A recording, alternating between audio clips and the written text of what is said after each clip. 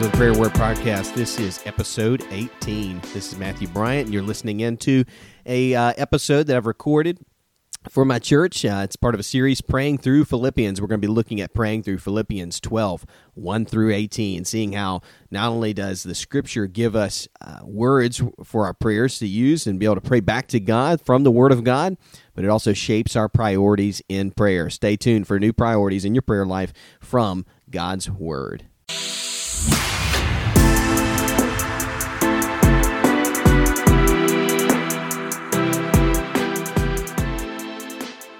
Hello and welcome back to Praying Through Philippians. This is Pastor Matthew, and we're walking through Philippians, looking at how Philippians not only shapes the words that we use in prayer, but also how it shapes our priorities in prayer. So we're praying through the Scripture.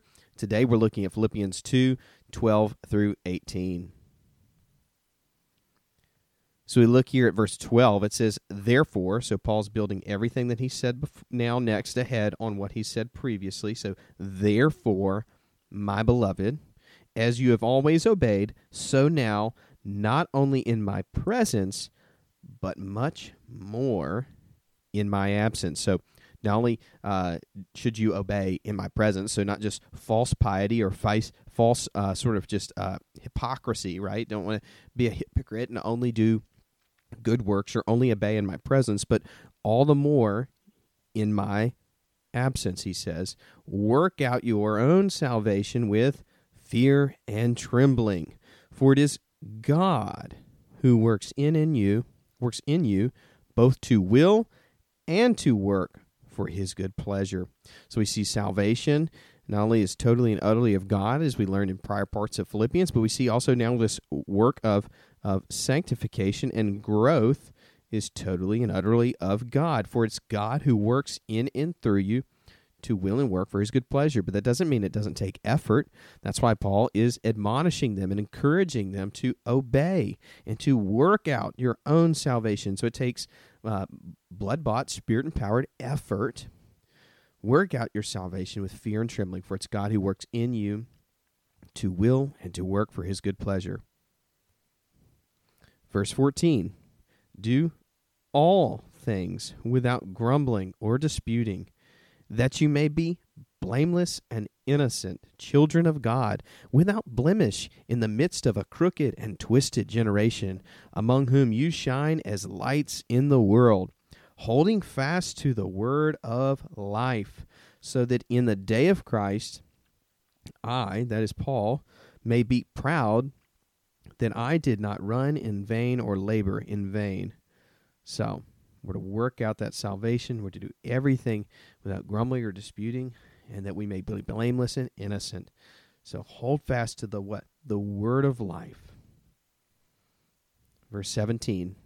Even if, and this will be a key phrase that we'll look at, is maybe some words here from this passage of Scripture that shape our prayer life, but even if I am poured out as a drink offering upon the sacrificial offering of your faith, I am glad and rejoice. So even if I am glad and rejoice with you all, likewise, you also should be glad and rejoice with me. So let's look at how this shapes and informs not only the words of our prayers, but also the priorities of our prayer.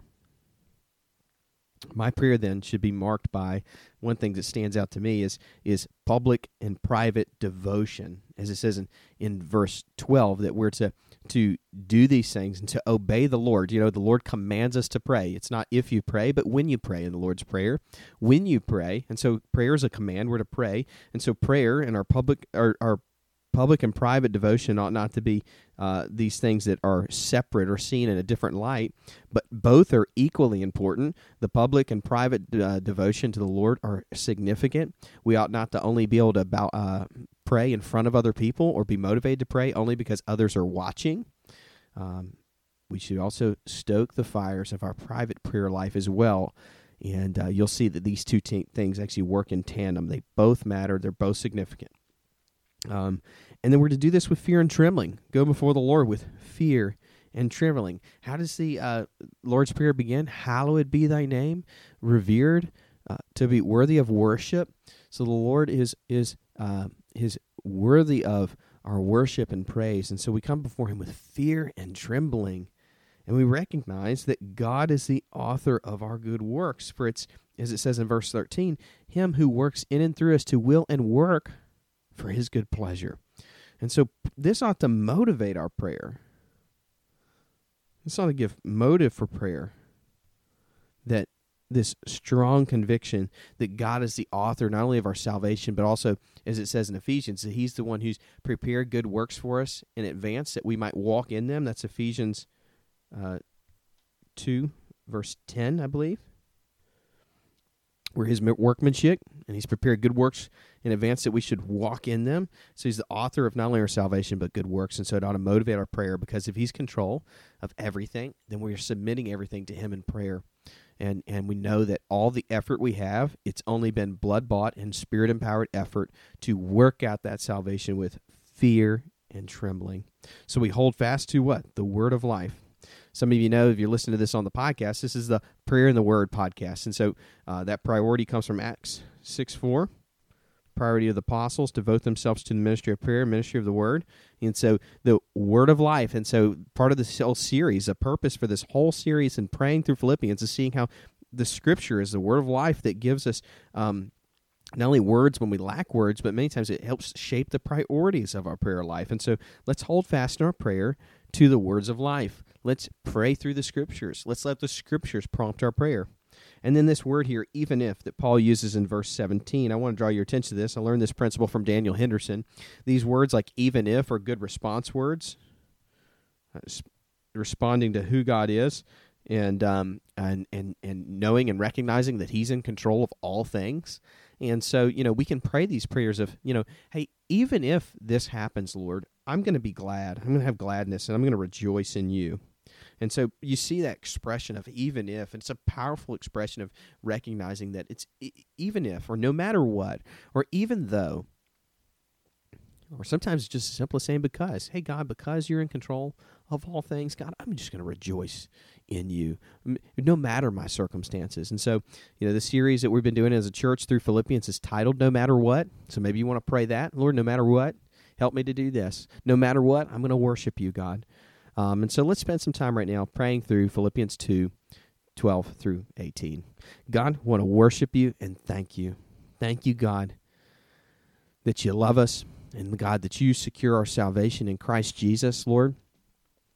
Lord, and I pray, God, that you would help us to work out that salvation, God, with fear and trembling. Know that it's you that works in and through us, God, empowering us, Lord, because of, Lord, we can work, Lord, because of the blood-bought, spirit-empowered effort that you supply, Lord, through the power of the Spirit and our union with Christ. And so, Lord, I pray, God, for us to work out our salvation, God. And help me to work out my salvation with fear and trembling before you, God. Help my private and public prayer life to grow. God, help me not to be one who's obedient before you only because other people are looking, because other eyes are watching. Help me to be concerned, Lord, for your eyes only, God, that I'm worried and concerned only about exalting and praising your name, and, Lord, knowing that you see and you will reward in heaven.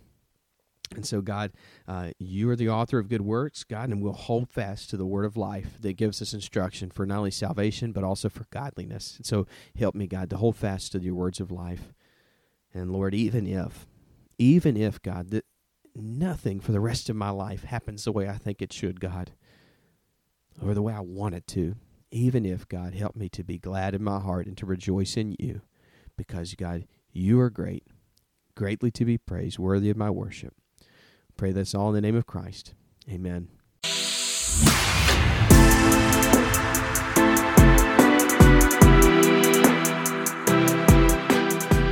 Thanks so much for tuning in today for today's podcast. Hey, if you enjoyed it and it was of help to you, please take a minute and share it with somebody else.